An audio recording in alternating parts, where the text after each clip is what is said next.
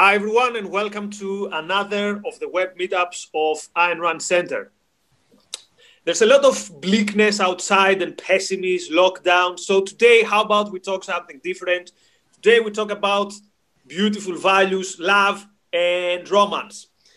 And we are discussing this topic with two people who have written on this topic and have studied it deeply and have tried to apply objectivism on this area of life. So we have Dr. Edwin Locke. Dr. Locke is a professor of business at the University of Maryland with a clinical experience, but also internationally known for his research on goal setting.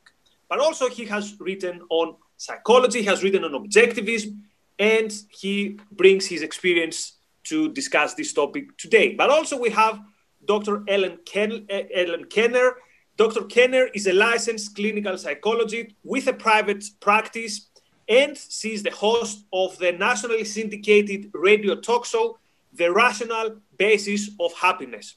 So both of our guests, they have, as I said, have written on objectivism and psychology, and they have written this book, The Selfish Path to Romance, and I'm sure the authors can hold up the version which looks much better than my Kindle one. And I was reading this book. I'm going to push back on the Q&A on some particular issues, but I found it fascinating, not only in terms of understanding romance, but also understanding psychology in general and understanding the application of objectivism in real life. So even if you say, well, I'm covered when it comes to romance, I found my soulmate, we're very happy, there's nothing I need, I would still say, have a look at this book, because in a way I read it, and then the day after I felt a bit more optimistic and a bit more confident in terms of how life can go on. So it was a very positive experience, which is why behind the scenes I said a big thank you to the authors, because I got a lot of value out of it. Anyway, so let's start with the format. I guess there's an introduction by each author, then we go to Q&A. If you want, if there is, we're going to try to track, first of all, the Q&A here in Zoom.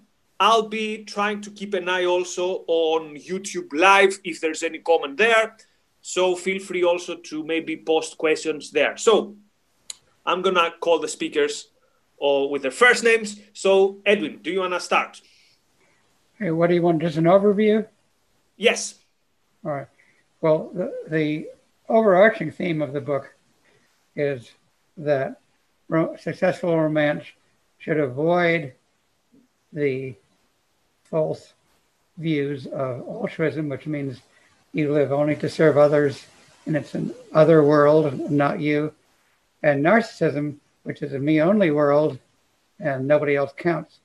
We view those both as destructive of romantic relationships.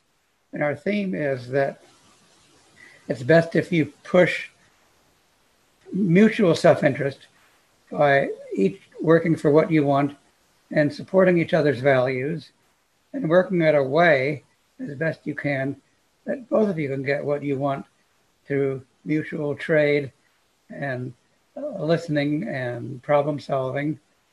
And in addition to that, Ellen can maybe add, we cover a lot of things in the book besides this fundamental, because most of the books we read on romance are very, very narrow and extremely limited in their coverage.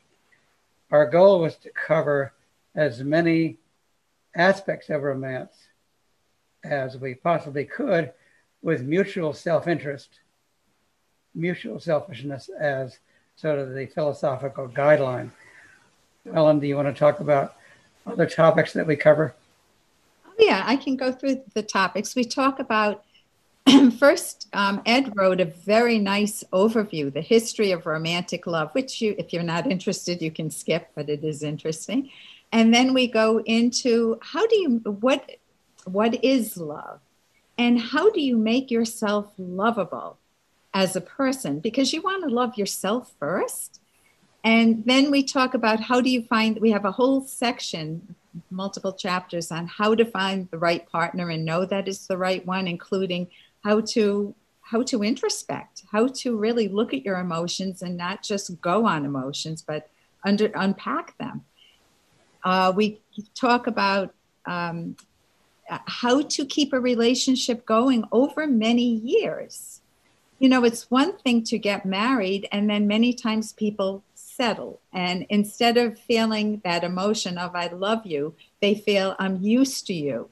And it kind of dries up, and you don't want that to happen. We have a section on conflict resolution. Every couple will come in with differences. And if you have really warm methods and think that this is the person I love I'm talking to, and we disagree strongly, and we need a method to be able to resolve that, there are wonderful methods available to do that. And we discuss those in our book. And then, of course, we talk about sex. Can't skip that. And economics. And economics. Okay, but you didn't give me any time on sex. Although there is a trade, a relationship here, right? So we talk about sex and how to manage that when you have two people who may not even know the mechanics of it, and who may not know, who may be embarrassed if you have been brought up as a sacrificer, especially the women, typically the women, then they try to please too much, and sex goes, I want to say down the toilet, but sex doesn't last. Sex doesn't become wonderful for both people, and it's really hard to keep it active for both people.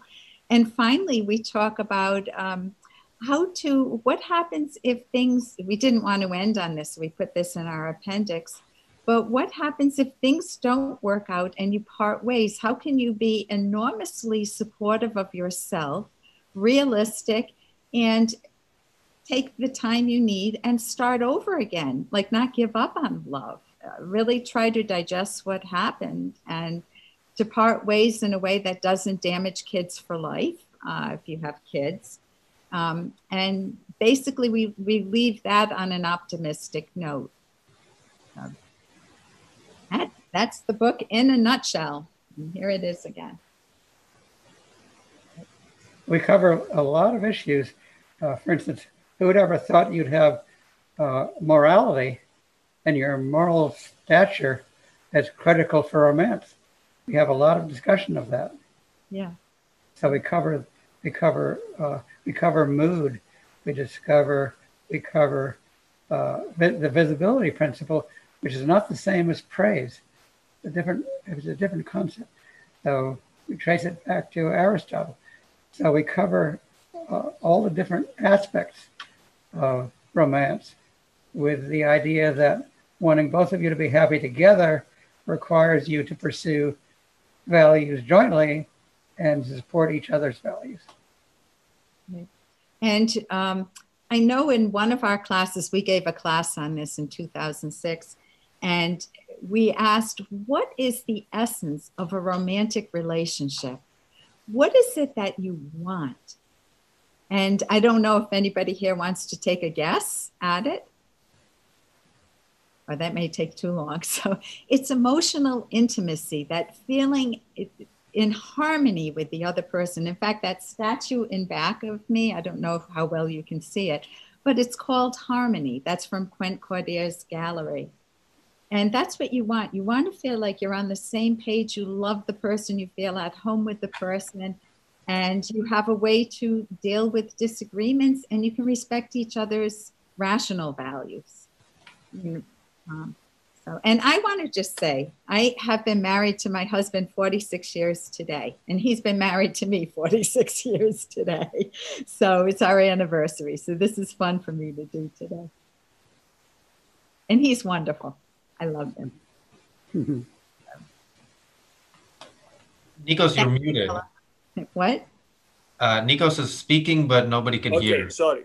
So you mentioned the visibility, and I think that although the hardest pill to swallow for the non-objectivist reader will be this idea that love requires selfishness, for me, a hard pill to swallow was understanding the idea of visibility. So you mentioned in the book that visibility is not the same as wanting to be appreciated. So a lot of people say, oh, I want to be appreciated.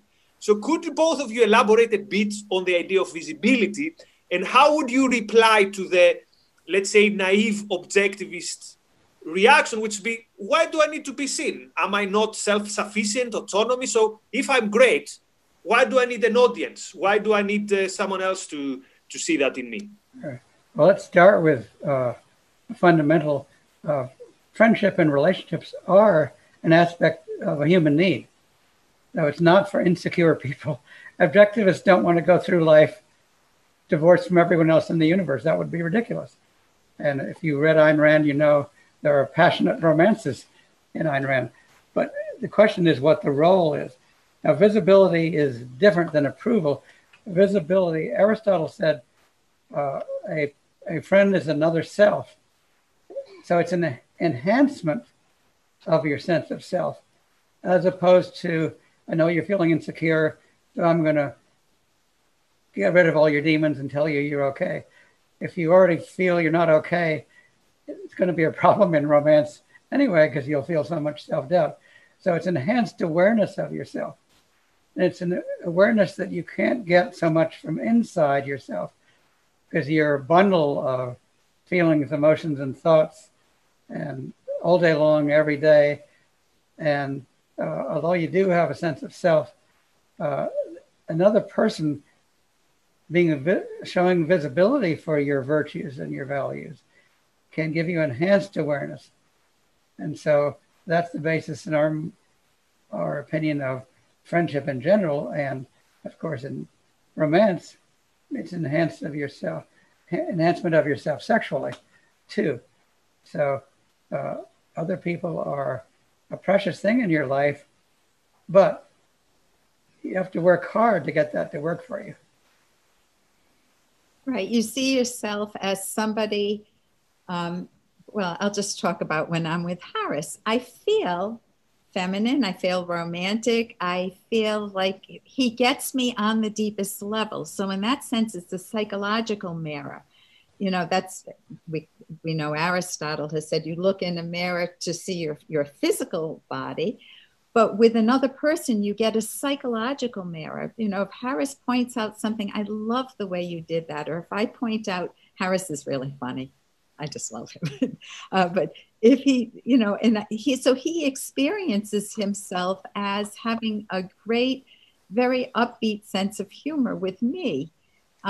Because I appreciate it so much. I mirror that back for him. And that's what you want. You want your partner to recognize what you value so much in yourself and to reflect that back, either in words, or it could be just a smile, a knowing smile, but in some sense to reflect that back to you. So we already have some questions, and this shows how people relate to the topic. So let's start with some questions on the chat. So someone says the book only has one brief page about getting a date. It seems to imply that it's easy. I find it difficult to get a date. I've had a few, but I suspect it could be a lot easier. So you must have a lot of people to ask you about it. Is there any other advice you can give? Are there other books you can recommend, or people who can help me with my dating profile, etc.? I think you could write a whole other book about this topic. So if I'm right, your book this is a 2011 edition, right? So it was before Tinder and all that stuff. So could you give an advice on how to find other people who are interested romantically? But also, do you have any comment whether the dating scene has changed since the time of the book because of dating apps and all that stuff? Because of COVID? I can't help there. Ed, do you want to go first? Well, very briefly, of course, it's very, very heavy online now, but you got to be very, very cautious about online. For one thing, people lie when they publish their stuff about what they're actually like. Secondly, you don't get a full picture online. So you really have to have face-to-face contact, and you really have to spend time together. And the other, besides online, of course, if you're active in activities, whether at work or other kinds of activities, you can meet people naturally and you can get fixed up by friends. So the important thing is not to rush and not to think the internet's going to make it perfect for you. You've got to be patient, and you've got to try to see the person as a whole person face to face, and then take your time seeing how things work out. But if this doesn't work for someone, as the person who asked the question, so what if it's not, if you haven't got, let's say, a big social circle, or if your source, in my situation, for example, I'm a lecturer in a university.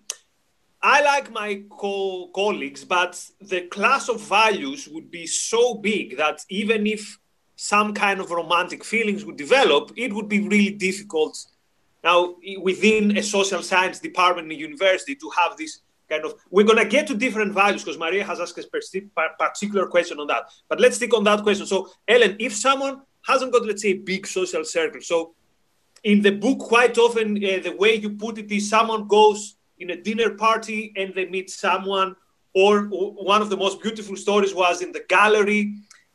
But not everyone is so lucky, let's say, to go to a gallery and meet someone who they have this very nice connection. So what can someone do who cannot meet people easily? Well, and our friend says, could you give something more specific advice than just okay, well, I think they need to think in the context of their own life, and would they be willing to challenge themselves if they don't get out? And I'm not talking about the COVID period because that's a whole different world. But for example, I heard someone recently say that 100% of the girls he doesn't ask out won't date him. I love that line, meaning you need to be active. You can't just assume that you'll find someone. For me, my mother was desperate. She didn't want me to go back with an old boyfriend. So she called up all of her friends behind my back, said, do you know any guys? Do you have sons or friends of your sons that could date my daughter? And luckily I found Harris. Harris was one of those dates, and I wanted to marry him on the first night. I had dated a lot, and so had he. But other things that you can do, my daughter went on the Match.com or Cupid, or there are different websites you can go on, and she found a lovely partner. You absolutely should be involved in activities you love. Like one of the things, if I were in dating, the worst thing I could do would be to go to a football game or a baseball game, because I hate those. I can't stand that noise in the background. So I don't want to find someone that I love there, because we would be on such different pages. But my son found his wife dancing. He's a professional ballroom dancer, and they both are. So you really need to do things that you love doing. And if you have hobbies that are more sedate, that keep you, like if I were, this is going to go back to the 1950s, but if I were in a knitting circle with a bunch of women and saying, I can't find a guy, I need to get a different hobby. And then what Ed had mentioned, you ask friends of friends, you ask people, can you put out an all points bulletin for me? I'm looking to date people, and be willing to put yourself on the line and ask people out. Women or men can ask people out nowadays. I've done matchmaking myself. Said, you ought to meet so-and-so. And they said, who's that? I said, so-and-so that I happen to know. Sometimes it's really worked out well. And my wife, I'm not as successful as Ellen in romance. It took me several tries. Well, I'm extremely happy now. But I met my current wife at work. So there's so many options if you're active. So can I ask something as a follow-up to this? There's a multi-million-dollar business going on nowadays, which is learning men how to do so-called cold approach or pick-up artistry, or however you want to call it, which it's mostly about going to a woman they don't know and talk to her. So, yeah. And most people have the view that this is the players, but according to their testimony, mostly it's shy guys that don't know how to talk to women. And this is and experiences socialization. So taking away all the negative views that someone could have about pickup artists, would you encourage someone to learn how to, so you see someone, let's say, in a cafe or in a gallery or whatever, do you think that, quote, cold approach is a good idea? If you know how to do it, absolutely. You can go over and say, I love that picture and I notice you're looking at it. What do you love? Do you love it? Or what do you think of it? And then you start up a conversation. You don't go over and say, hi, my name is Ellen and I'd like to date you. You look cute. You have to have, and these are, as you say, social skills or communication skills. There are there's a book, The Loneliness Book by Mary Ellen Copeland, of ways of how to connect with people initially if you don't have that skill set. And I certainly didn't have it early on. I want to note something here. I have a lot of acquaintances who cannot, some of whom are married and some not, cannot carry a conversation. I'm astounded. So when I talk to them, I carry the whole conversation because they can't do it. And I'm saying, gosh, if you didn't able to carry and start a conversation, how are you going to find a romantic partner? So that's a skill. Now, some people, it's easy because they're extroverts. Some people, it's not easy because they're introverts. But you need to learn to carry on a conversation. For instance, let's say I'm in a taxi cab in New York City. Okay. I can start a conversation with a Pakistani taxi driver in New York City. How do you do that? There's wrong country, wrong language to say. Tell me how long you've lived here. Do you have a family? How long have you been a cab driver? Now, I'm not going to date the guy or the lady, but you have to learn to start doing it. And it's not that hard if you think, how can I ask a person about themselves to start with? As Ellen said, why do you like that painting? If you're passive, you're letting other people carry the whole conversation. It's not going to be very good in dating. So let's go to a live question, and then I'll return to the question in the comments. Marilyn.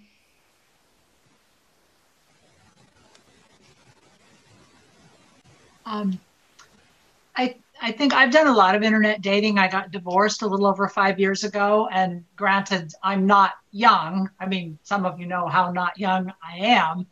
But what I realized was part of the reason I made a bad choice when I got married was because I didn't know how to get to know people. I really had poor social skills.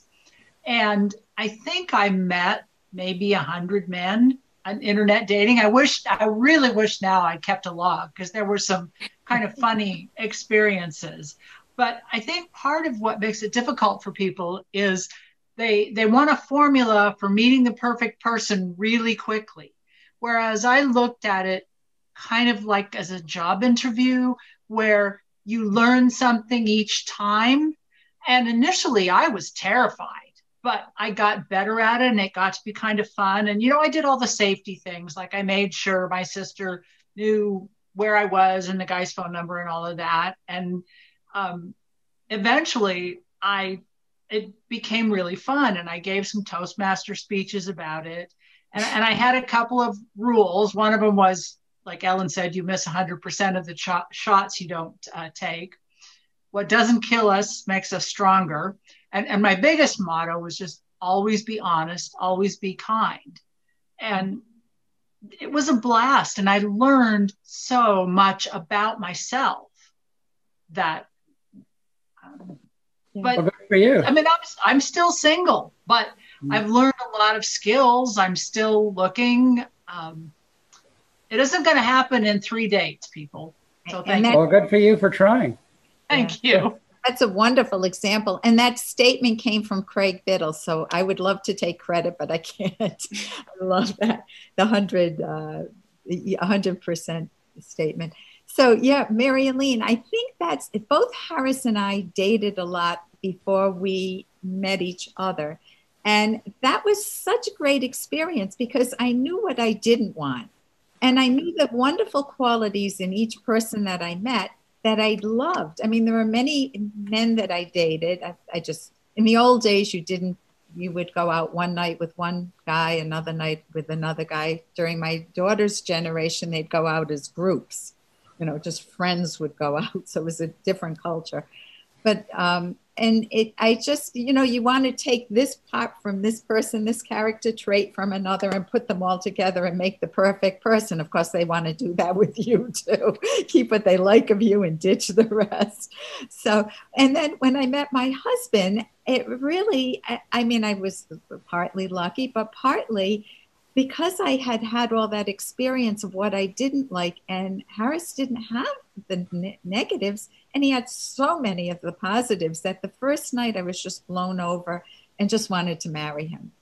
And we got married 9 months later, and I wouldn't recommend doing what we did, but it worked perfectly in our case, and I wasn't pregnant.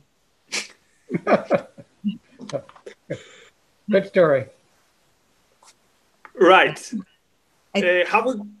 Sorry, Ed, did you want to add something on that? No, I think I've said. I agree with what Ellen said. And Mary Elaine. No, the only difference is she hit it right the first time, and good for her.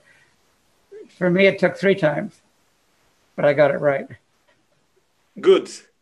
So let me take one more question for the comment. So Maria says, most people aren't familiar with Ayn Rand's definition of love. Can a union between an objectivist and someone unfamiliar with objectivism survive? It depends. You have to talk a lot, see if you have common values in any way, and see what your emotional responses are, and by introspection why you're having them, pro or con. So you have to just try things. You need to know the person's character. Are they, both of my daughter and my son married non-objectivists, but neither of their partners are religious. And I know we would joke about it. One of the first things you want to ask on a date are, what are you doing Sunday morning? Meaning, are they going to church or not, to rule out religious people? But you want to ask about, you'll find out whether they're religious. I mean, that's part of just that getting to know you phase. And you don't want to blind yourself during that phase, like, oh my gosh, this is the hottest guy I've ever dated, or gal, and not really look at how they're acting. You take in so much information, how they're acting, how they act when they're stressed, how they act with family members. You want to see them in different situations to say, what type of a person is this? Do I like the way they acted? You also want to look at it as a relationship, as a place where you learn together. You grow together, both in a marriage and earlier in dating, that you're learning about yourself and you're making yourself better. So if you have that approach, it can be win-win. So here's a question related to something in the book. So one of the biggest influences today in the dating advice scene is evolutionary psychology.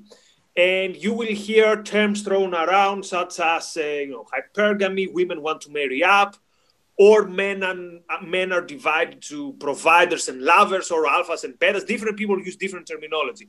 But the common thread is that there's something very primal, biological / deterministic in all this. So let me give an example from the book and what the evolutionary psychologists would say and what would be your reply.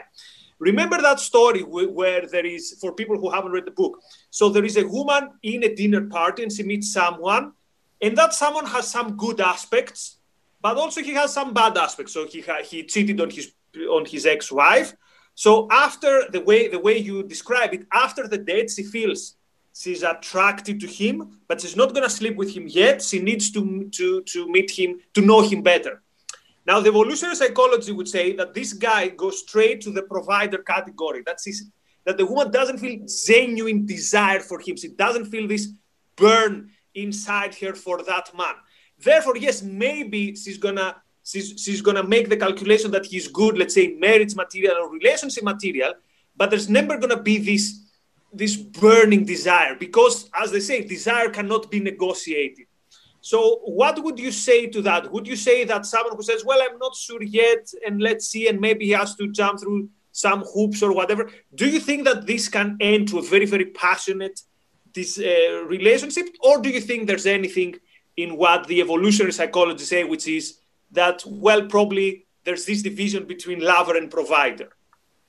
Well, first thing to do, I would say, throw out the evolutionary trash.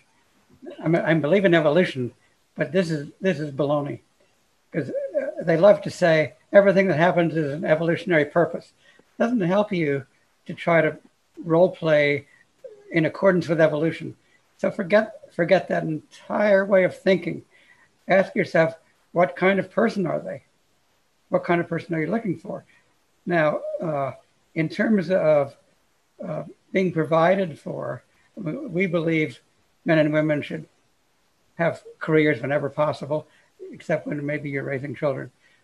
But the more relevant thing, let's say you're the woman, is the man the kind of responsible person who's willing to earn a living? Because there are men who are moochers. Want the women to do it all.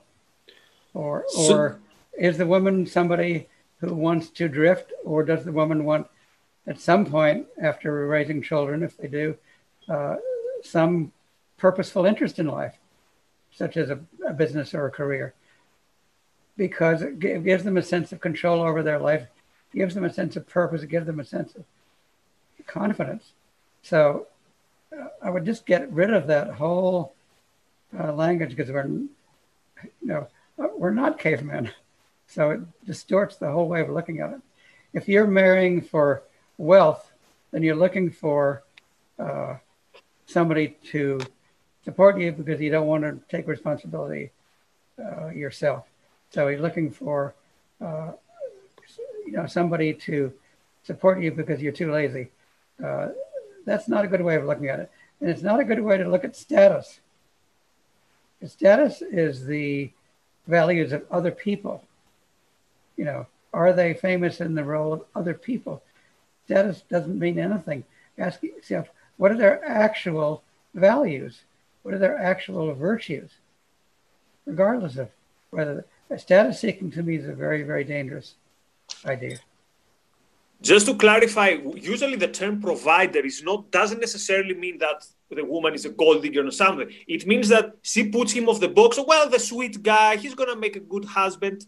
Maybe he's a good choice if I want to settle down. But it's a different category with that guy that you're going to feel that burn, and you're going to throw all the rules out of the window because you need that guy now. And so yesterday, for example, Sean Connery died, and a lot of people said that is a guy that no woman could resist to. So you wouldn't say maybe for Sean Connery, well, I'm attracted, but I'm not sure yet what I'm going to do, and let's see what's going to happen. I'm playing devil's advocate here, but just want to see where this discussion will go. Sean Connery is a very sexy man and very successful and a very good actor. I think he was married to the same woman for a long time. I don't know if he cheated or not. But sexual attractiveness and being handsome and virile by itself isn't enough. Lots of men are like that.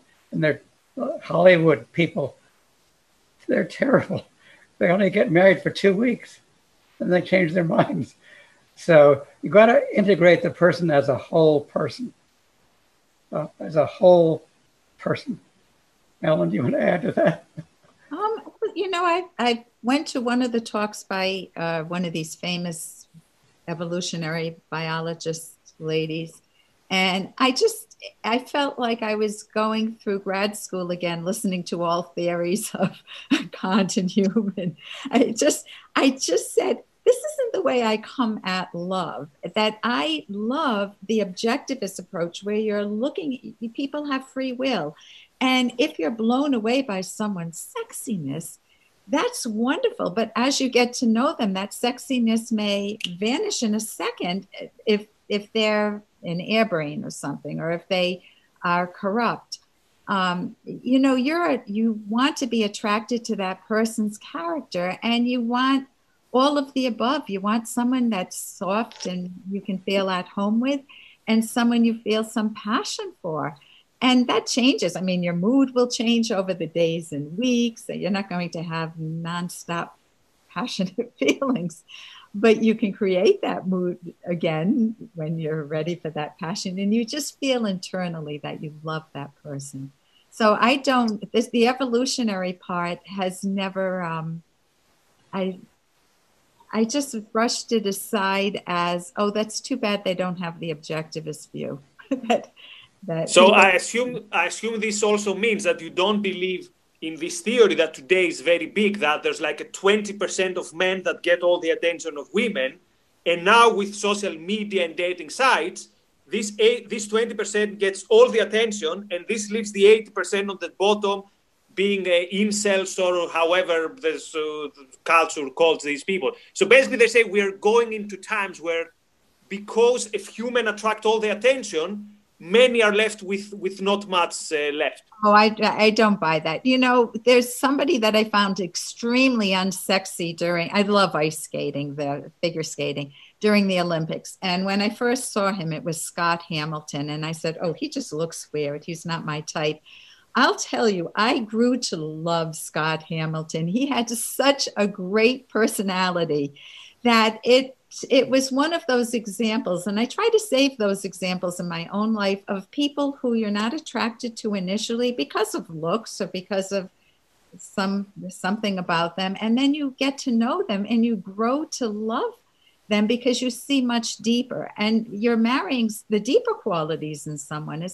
Looks matter, but things can override looks, and I would never. I mean, you go in so handicapped thinking that I'll never find somebody. I had clients that weren't necessarily good looking. And one of them I remember said, well, my goal this year is I'm going to find a partner. And they set it as a deliberate goal. They went out and they did what Mary Elaine did, which is that they just dated a lot. They set that goal and they found somebody, and they were successful. So I think you're not setting it as a goal and setting it as a fun goal, getting duty the heck out of there, setting it as interesting, that you're going to meet interesting people with no obligation to marry them. You're just learning about different types of character traits. I think it's very important to pay no attention to the fact that you're not in the top 20% in looks or popularity. Forget about it. You've got to find a person who's okay with you. I had a patient who nobody really liked, including me. He wasn't a bad person, but I didn't particularly like him. And he thought nobody liked him, and it was true. Nobody did. And I said, look, so what? There's probably some women there, if you keep looking, that would like you. And it was true. So you don't eliminate yourself because you're not in the top 10% or 20%. Find somebody that's suited to you personally. And I personally am not attracted to the Sean Connery types. So you never know what someone's attracted to. They may be attracted to somebody. I would dismiss that. I would just look at it as you've got I don't want to say this sounds negative, but I mean it in a very fun sense, that you've got your own playing field. That's why I don't want to say it. But you've got you're out there to try to find a wonderful value, just like you would a career. But this is more fun because you get to meet people. Well, it can't be more fun. They're both in different categories. Good. So here's a very interesting comment. So Jose is saying, for some time there was some guilt when he found himself pursuing those who were not objectivist. But now he understands the issue of a sense of life so much better. So he feels less guilt about it. So could it be then that someone might not... So would you say that sense of life is the most important thing, even if you don't share the same psychology, or even if if the other person doesn't know objectivism? So would you pay more attention to sense of life, and how do you sense it? So how do you how do you pick someone, say, yeah, that person is not an objectivist, but because of their sense of life, they're good? Or let me take it a step further. Good sense of life, wrong premises. So let's say a leftist, but you realize that there's a mistake of judgment and not a moral error. I think you got to be very careful of sense of life. It's a very complicated concept, almost impossible to explain, but it's to do with your basic fundamental outlook on life. That's not enough. I mean, that's great. It's not enough to carry a romantic relationship. You've got to have common values, traits that you like, virtues that you have. So sense of life is not enough, in my opinion, to carry a romantic relationship. You've got to have a lot more things going of the type we discuss in our book. Yeah, I know of one situation where you had two people on the opposite side of the political spectrum, very profoundly tied to their views, and they were married, and the sparks fly. The sparks fly. And so what they have to do is they still value each other, but they've had to compartmentalize their relationship, because if they cross the line in politics, which, as we know, isn't just politics, because politics is at the top. Politics is based on what? It's your view of ethics. It's your view of altruism, egoism. I mean, it goes all the way down. And I wouldn't recommend it if you differ on fundamentals. If you differ on smaller things, like Harris liked riding a motorcycle, and I tried it once and said, that's it.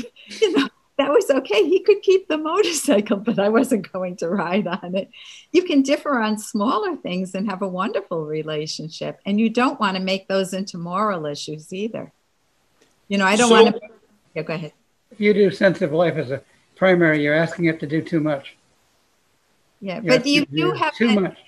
You want to unpackage it. You want to introspect, say, what is it I am loving about this person, and what potential, you think in the full context over the breadth of your life, meaning, we differ in this area here. I really should have a concrete, I've used politics because I started with it, or altruism. I feel like he should do a lot more for his family and for me and the kids. And it's going to cover the breadth of your life, and then look long range. What is your love trajectory? Ed came up with that term, love trajectory. You look at when you're in any relationship, whether it's just dating or longer range of marriage or partnership, you look at your trajectory. Is it a roller coaster trajectory? I had one colleague who said, oh yeah, we fight a lot and then we make up, and then we fight a lot and then we make up, and that's what marriage is. Or is it where you're in a relationship and then you can see my hands, it starts going down. The trajectory is just going down either on a mild slope or a deep slope, or does it rise? You get to know each other and then it rises. And it might have a few dips, but you work things out and grow together.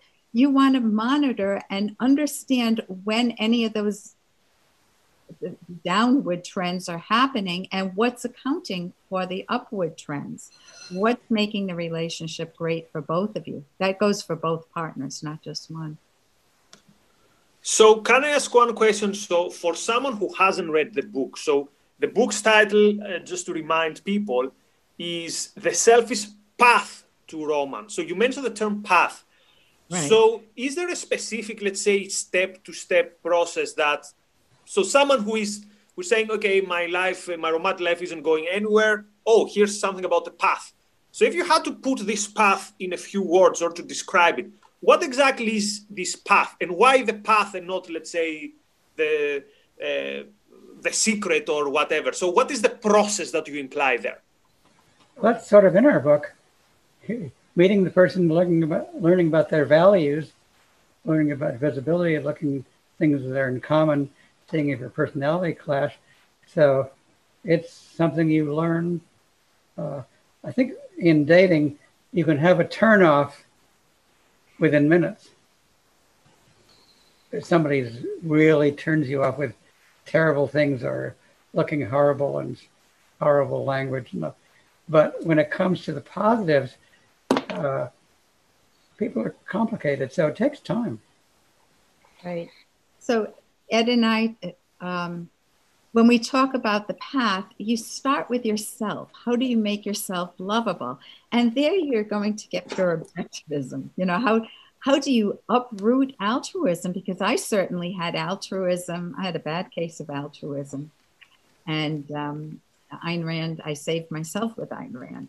But, you know, I was always, I always wanted to be the good person without any resentment, meaning always putting other people first without any resentment. Go figure that one out.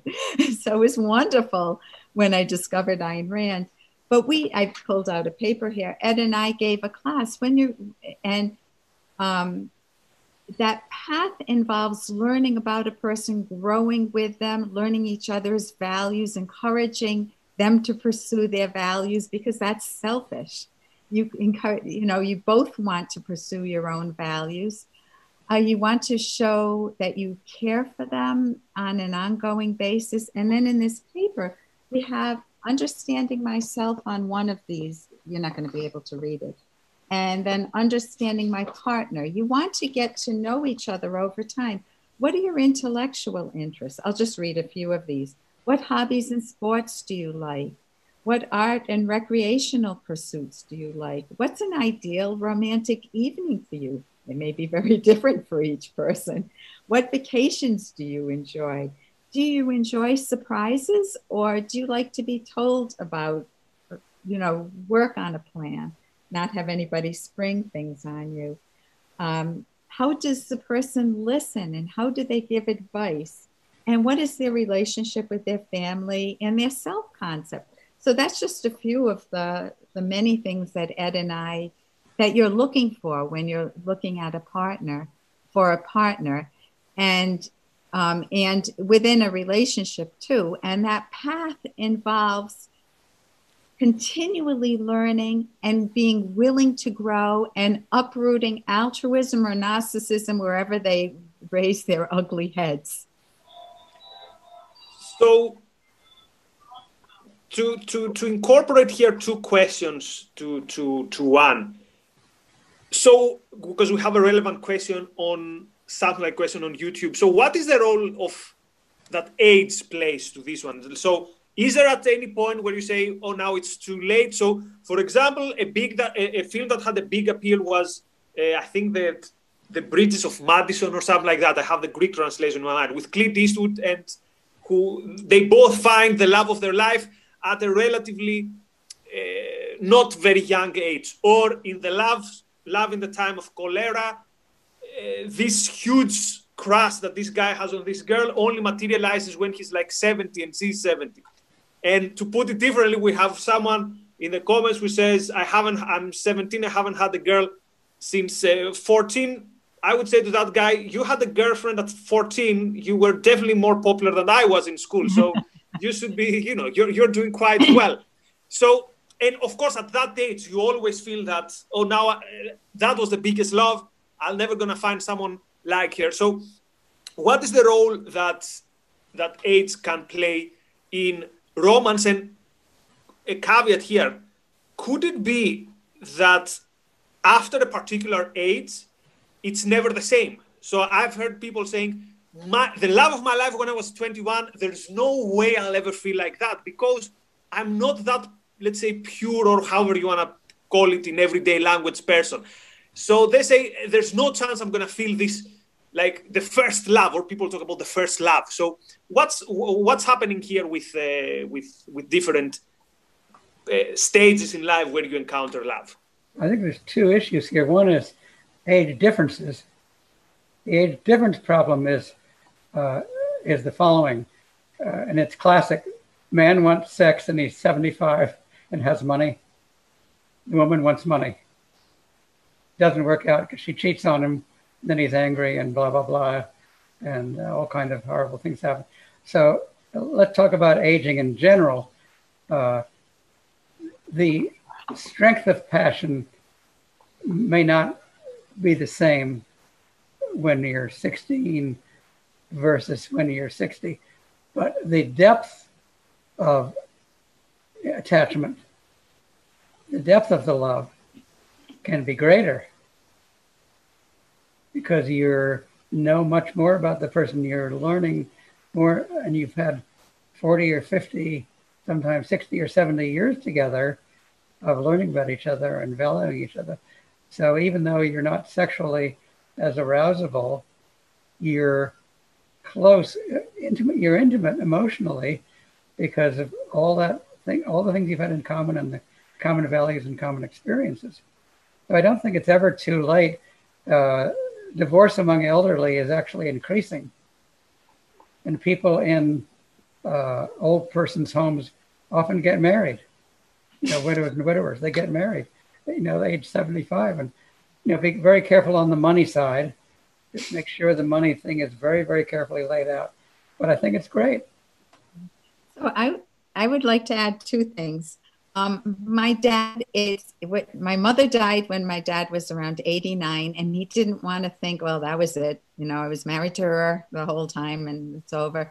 So at 89, he started writing books, and then he started dating his old girlfriend, his old girlfriend's sister. They were twins. He really wanted the other twin, and he got her.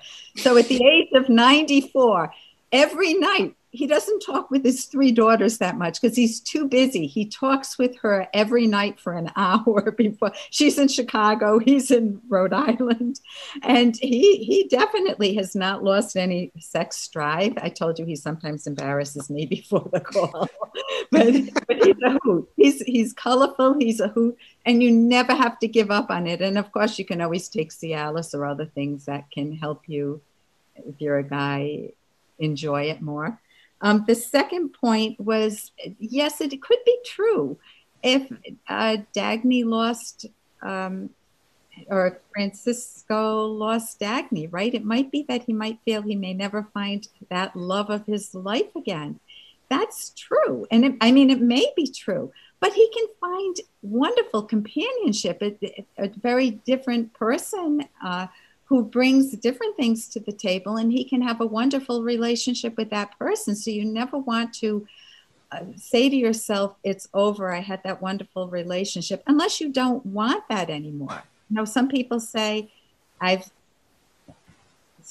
was a horrible roller coaster ride and I just don't want to get married again.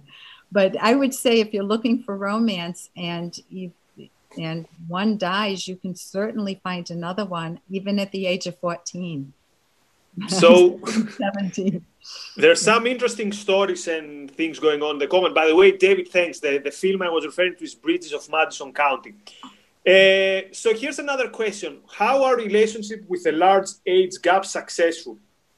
And if they only last 5 or 10 years, is it any less a success? I assume this could also mean, let's say, someone is 70, found someone who is younger, but 10, 15 years later, maybe that person dies.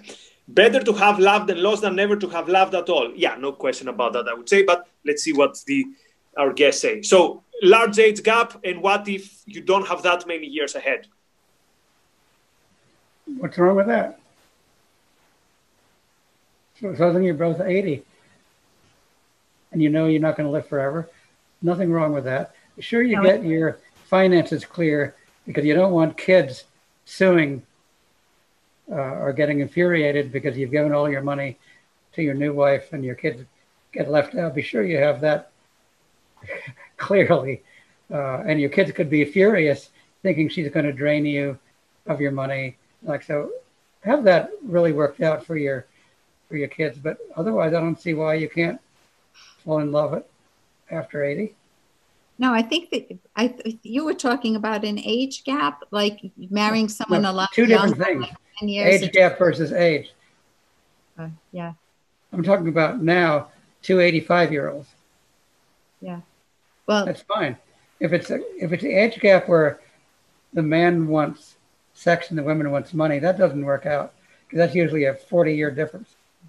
So that doesn't work. So are we to assume that every time that, or most of the times that a woman who is, let's say, 30 falls in love or quote falls in love with someone who is, 70 or something, would you say that this is mostly the case, that there is some motive that has to do with money? Probably most of the time. There could be small exceptions, but I think most of the time, yes. Oh, I don't. I think it really depends. I think that two people, I think as long as it's mutual and that both people have really thought through the full context for their own lives, the implication, the younger woman or the younger man, whichever way it goes, needs to really think. This person may get sick early on. I mean, anybody can get sick, I know that. But, you know, they're getting older, they could get Alzheimer's. How would I handle that if I'm in my 40s and this person is in their, let's make it 60s and 80s and they get Alzheimer's or crippled or something? Do I want that type of a lifestyle? You really need to think long range on that and ask yourself a lot of questions on how your life would look going forward. And if you love the person, if they do feel dear and irreplaceable, then as long as it's mutual, there's nothing wrong with that age gap. I mean, we know some people with an age gap, most of us here, and it's worked out. Well, okay, I think you and I are going to disagree. I think it's an extremely low probability of something like that working. You can't rule it out because there are exceptions. Yeah, but I don't think that's the normal case. I don't think it's the normal case in dating. I think that those are outliers. No, of course it's not normal. It's very unusual. But he was asking about it. And right. someone brings up in the comments Humphrey Bogart and Lauren Bacall. But look, that was something like 15, 20 years. But look, that was Humphrey Bogart. I mean, I would fall in love with Humphrey Bogart, age difference or not. So yeah, having said that, Lauren Bacall is also quite often, when I listen to the Fountainheads, I think that she would be probably the best to play. 15 years to me is not an issue. I'm talking about 75 versus 25. Yeah. As a very, very high risk, low probability. But 10 or 15 years is not necessarily disastrous. Right. Okay, let's go to a live question by Sam.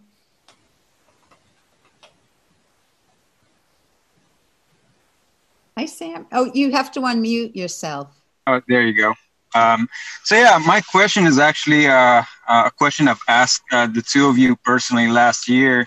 And it's on the question of the phenomenon of love on first sight. Is that a real thing? And if I could follow that up with a question on disagreements.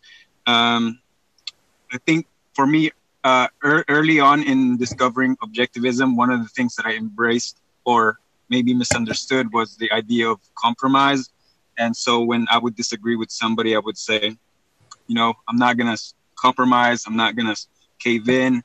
And is there room for compromise in a relationship? Okay. First, love at first sight. Remember that first sight can lead to something permanent that works. But the information you have at first sight is very limited.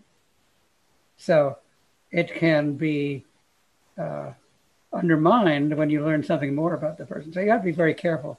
But I wouldn't say it can never happen. I'm not sure if Ellen was love at first sight, but it's possible. And it's great when it happens. Or Dagny with Hank. I mean, Hank with Dagny seeing her on the railroad. Yeah. Well, I mean, that's fiction. Yes, but it's nice when that happened. That's nice when that happened. But don't count on it because of the need to learn more. Now, compromise is in our book at some length. And the question is, what are the compromises about? And we give a lot of examples there.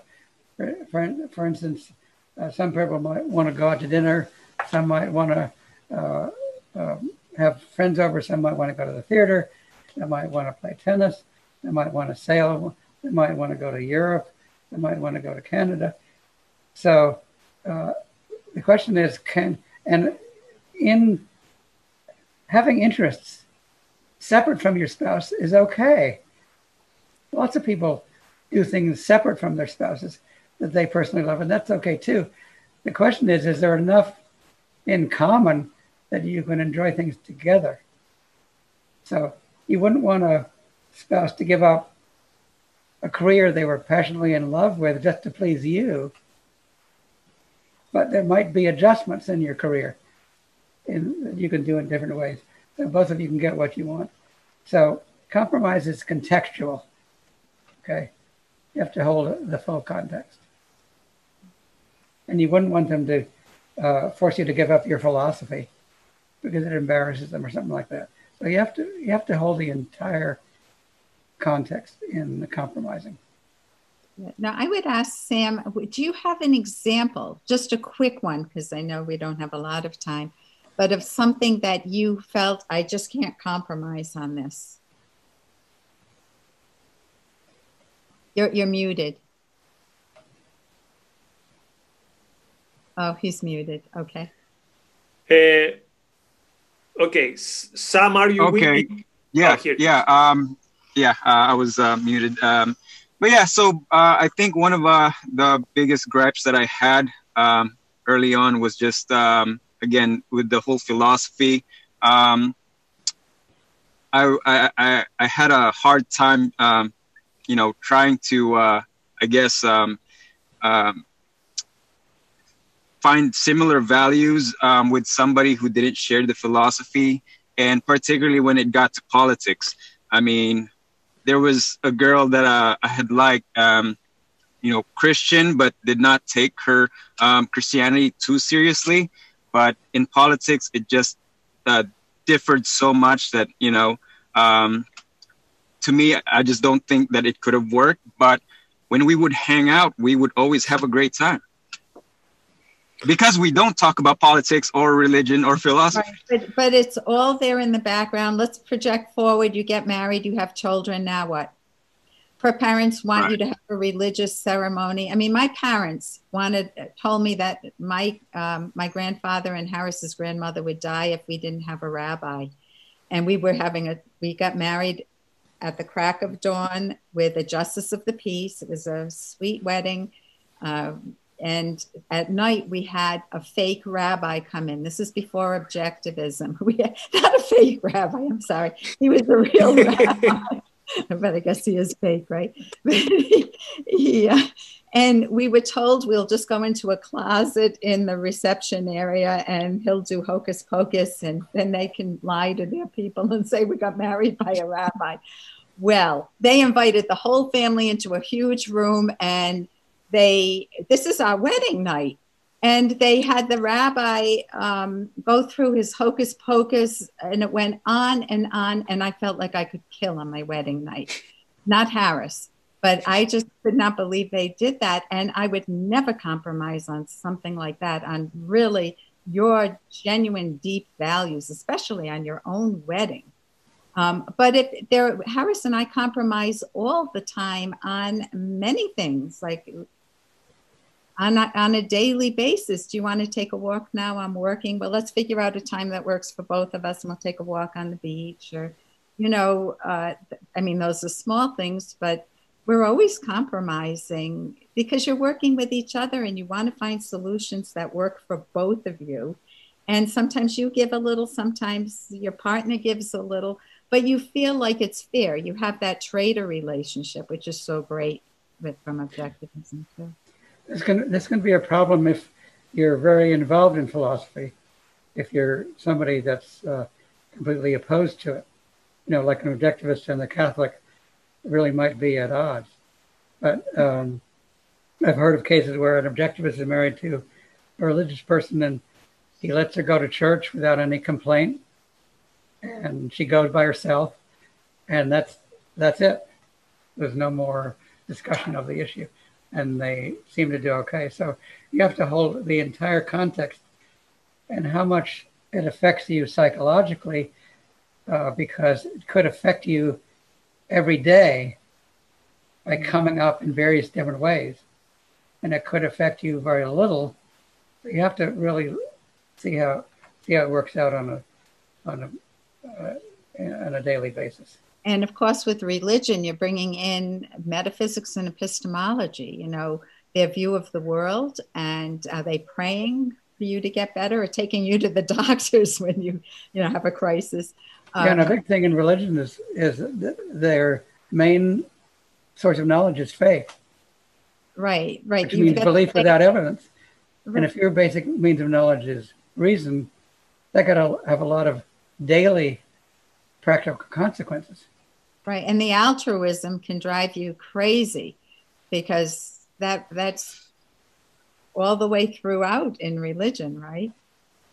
I think I can remember of a very, very potential relationship that in a way didn't even happen. And reading the book yesterday, with that relevant chapter, I understood why. So again, people read even if finding a partner is not your current, let's say, priority, do read the book. You can understand things not only regarding to the future, but also projecting back on things that have happened. Here's a question I forgot, by the way. If there's a lot of things happening in the comments, so if someone has asked a question and I haven't addressed it, feel free to go back to it. So Harry, quite early, asked a question which is very important. Would you give, specifically for understanding the context of the book, would you give a couple of examples of visibility where you couldn't find it for yourself or not as well? So could you think of specific examples, for example, from your personal lives where you understood now what I'm experiencing is this notion of visibility. So someone can see something and now this makes me more complete, or this adds fuel to the romance, or whatever. My wife fell in love with me basically because of my moral stature. She said, I really admire the fact that you have principles. And I admire the fact that you stick to them and you don't lie and cheat and play roles and the like. And I felt very visible. So I married her. That among other things. So that's visibility. It can be for a lot of other things. And I think even for, were you done, Ed, or you? Yes. Oh, and I think for me, when I first met Harris, as I confessed, I was straddling the fence, as Ayn Rand phrases it in Walt's speech, between altruism and egoism.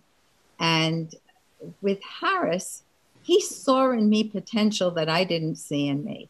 He encouraged me to go back to graduate school. Graduate school, are you kidding? And when I read Atlas Shrugged, Ayn Rand, I couldn't stop reading her. Once I started, I was addicted because I was lifting off the altruism. But he just was so encouraging.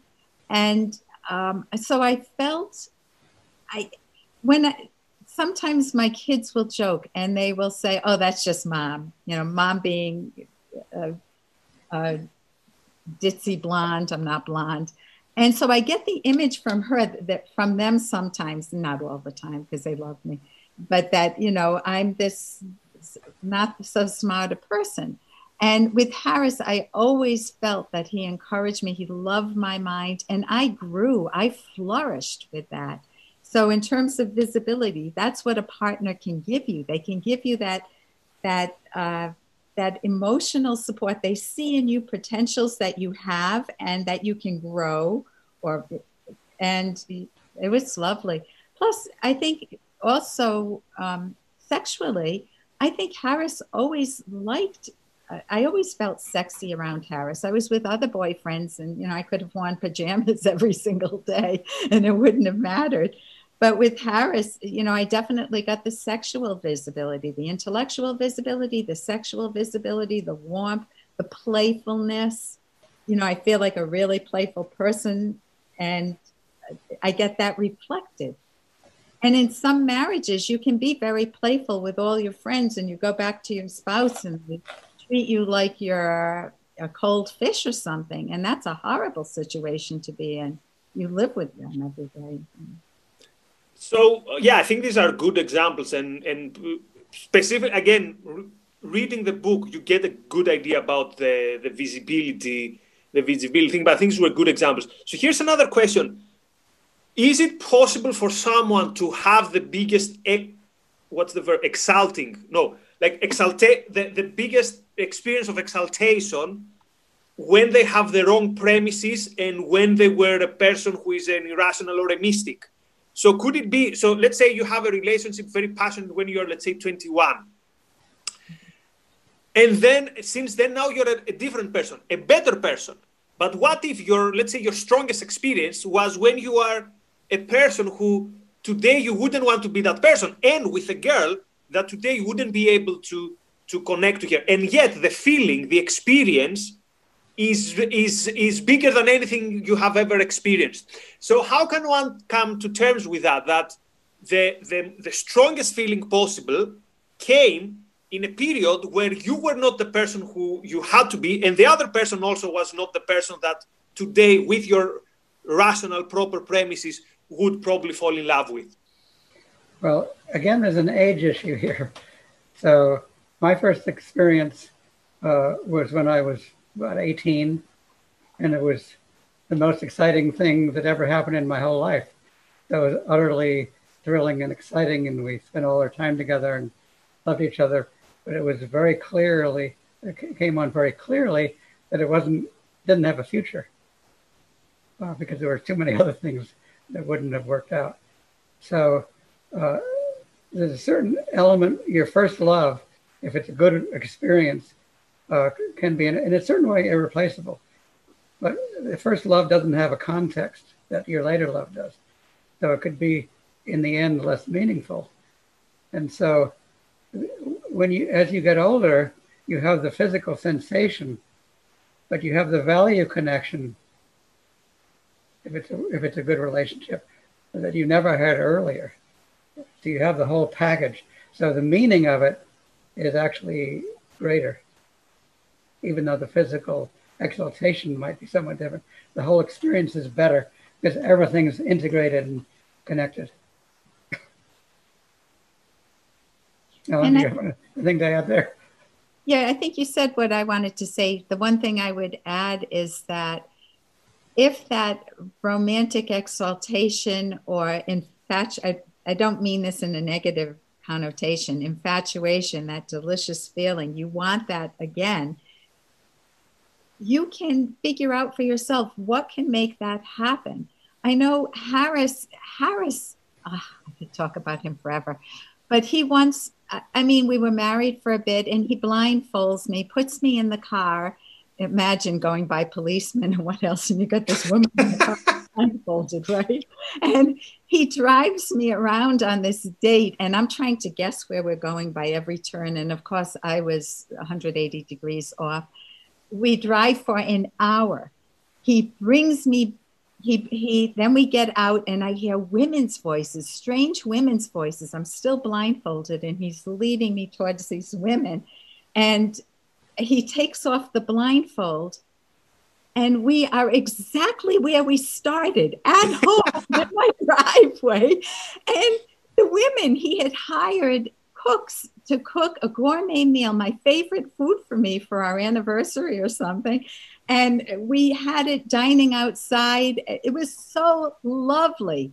All my favorite foods. So if you use that idea that you work at love, now that wasn't, I don't mean work in a duty sense, that you can spice up your life like that.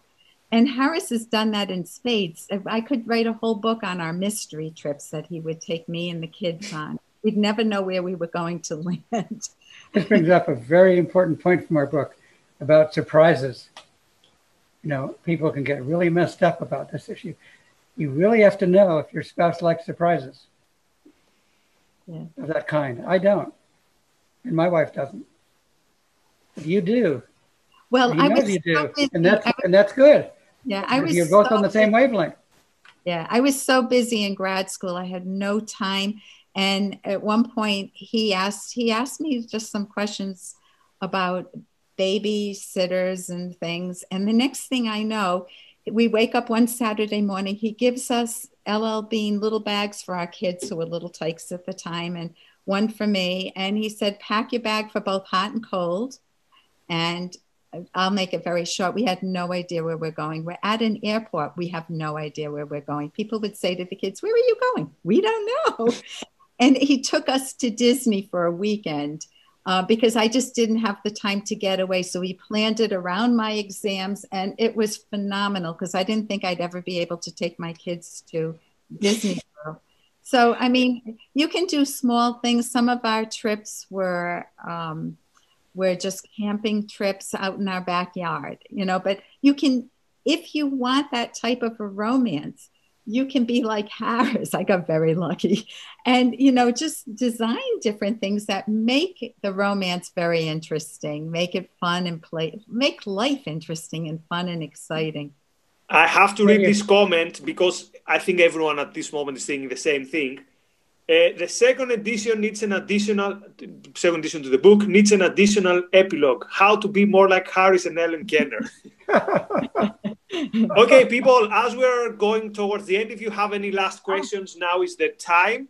Let me ask my final question to both of you. So, except from, let's say, Ayn Rand's work, what is your favorite or top 3 favorite love stories and or some films that have a particular nice romantic element? So, for example, for me, although I hate thrillers, I always found fascinating the film Dracula because he literally travels to time to find her. And he has this line which says, "I've traveled oceans of time to find you," which I believe is the most romantic line ever. So what are the works of literature or of films or maybe even music that in a way concretize romance for you? Well, my favorite are all Ayn Rand novels. Now, they're fictional, but they're very romantic and very passionate and show common values. So I'm not going to point out real life because I don't know enough about other people. No, but what about books or films outside of Ayn Rand? It's hard to tell because you don't always get the full picture.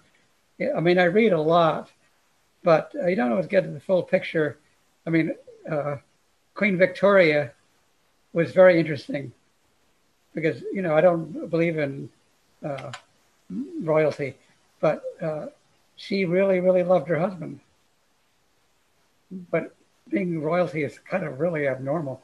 She really, really loved her husband. I liked the reading about that, and was crushed when he died.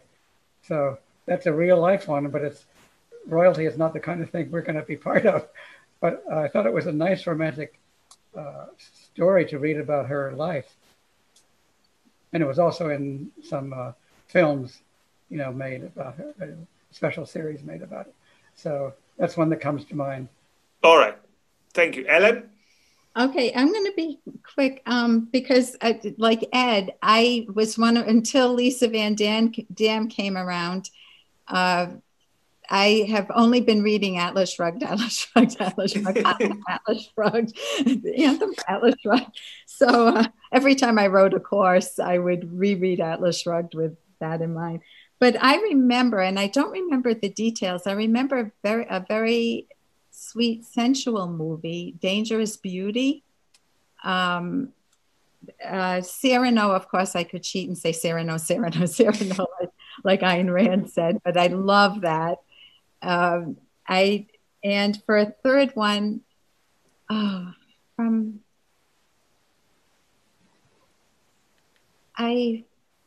would have to think about it. I think I loved Elizabeth and Mr. Darcy in, I'm drawing a blank, a senior moment here.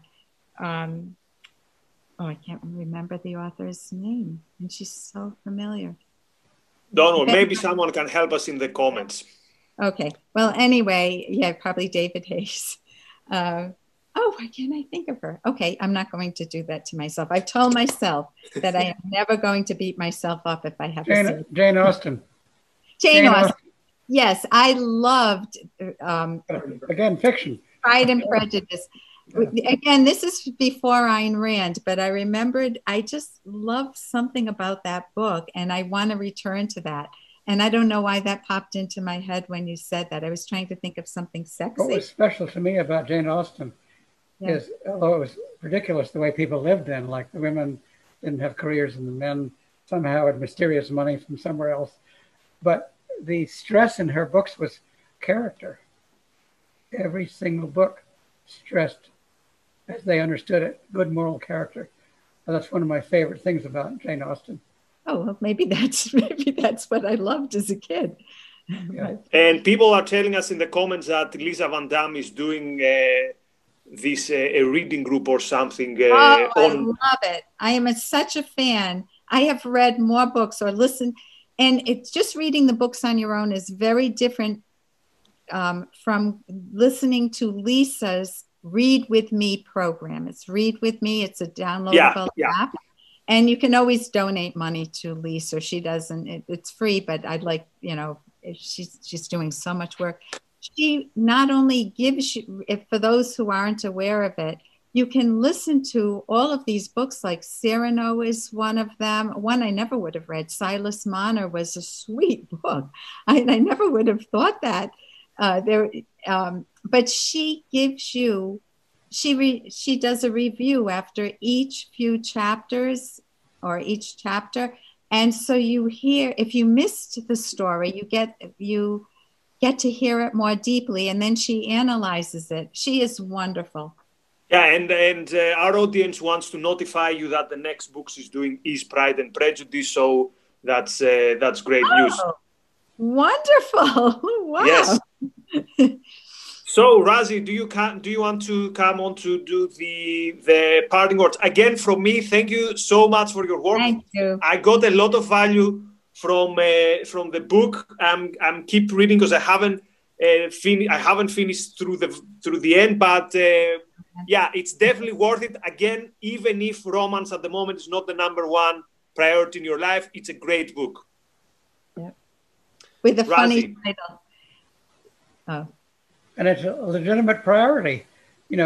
Freud, whom I almost disagree with 100%, said the two most important things are love and work. Pretty profound in a way, if you think of love as career. I mean, love is romance, and then work is your career. And those are the two biggest sources of pleasure, not the only ones. And for most people, it's the other way around. Most people would say it's love and work. Quite often in objective it's like it's more work and love. But anyway, I'll let the balance for people to figure it out. Okay, Razi, are you here to do the parting words? Yeah. And as you know, as we do more and more different types of shows and events, we always see that this is, romance is something everybody cares about, no matter where they are in life, what their views are, where they are in terms of a romantic relationship. And yeah, you guys, both our speakers today, brought a tremendous amount of clarity that I don't think is there. Even, with Nikos mentioned pickup artists and all sorts of dating coaches and so on. I don't think that kind of clarity exists out there. So I want to thank you both for bringing that today. And as I mentioned, we've seen how much engagement there is. There was on the chat, on YouTube as well. So this is a topic we're going to do more on. And if you go to our Facebook page, I don't know if now or in the next few minutes, you'll see some video saying what we're going to do about it in the near future. So thanks again to everybody. By the way, Dr. Kenner, you mentioned Lisa's app, Read With Me, which is free, but you can always donate. Well, much of our content is also free. We are sponsored by the Prometheus Foundation, Carl Barney, who makes it possible for us to do these events for free. But we also have things that are members only, and we have our membership program helps us fund a lot of what we do. So if you value our work, consider going to AynRandCenter.co.uk/membership and joining the membership program. And if you would like to help in other ways, I mentioned this at the end of our last event a couple of weeks ago, that if half the people on the Zoom call went to YouTube and liked the video, we would double the number of likes. I think now that's also true. And that helps. That helps with the YouTube algorithm. More people will see it, the more likes there are. So if you go to Ayn Rand Center, for our US audience, that's center with an R-E at the end, because that's how we spell it in the UK. Ayn Rand Center UK, and like this video and subscribe if you're not subscribed. And thank you all again. Next week we'll be here with the event that was scheduled to be last Monday. That's next Monday with James Valliant, Creating Christ. So I hope to see you all then. Thanks.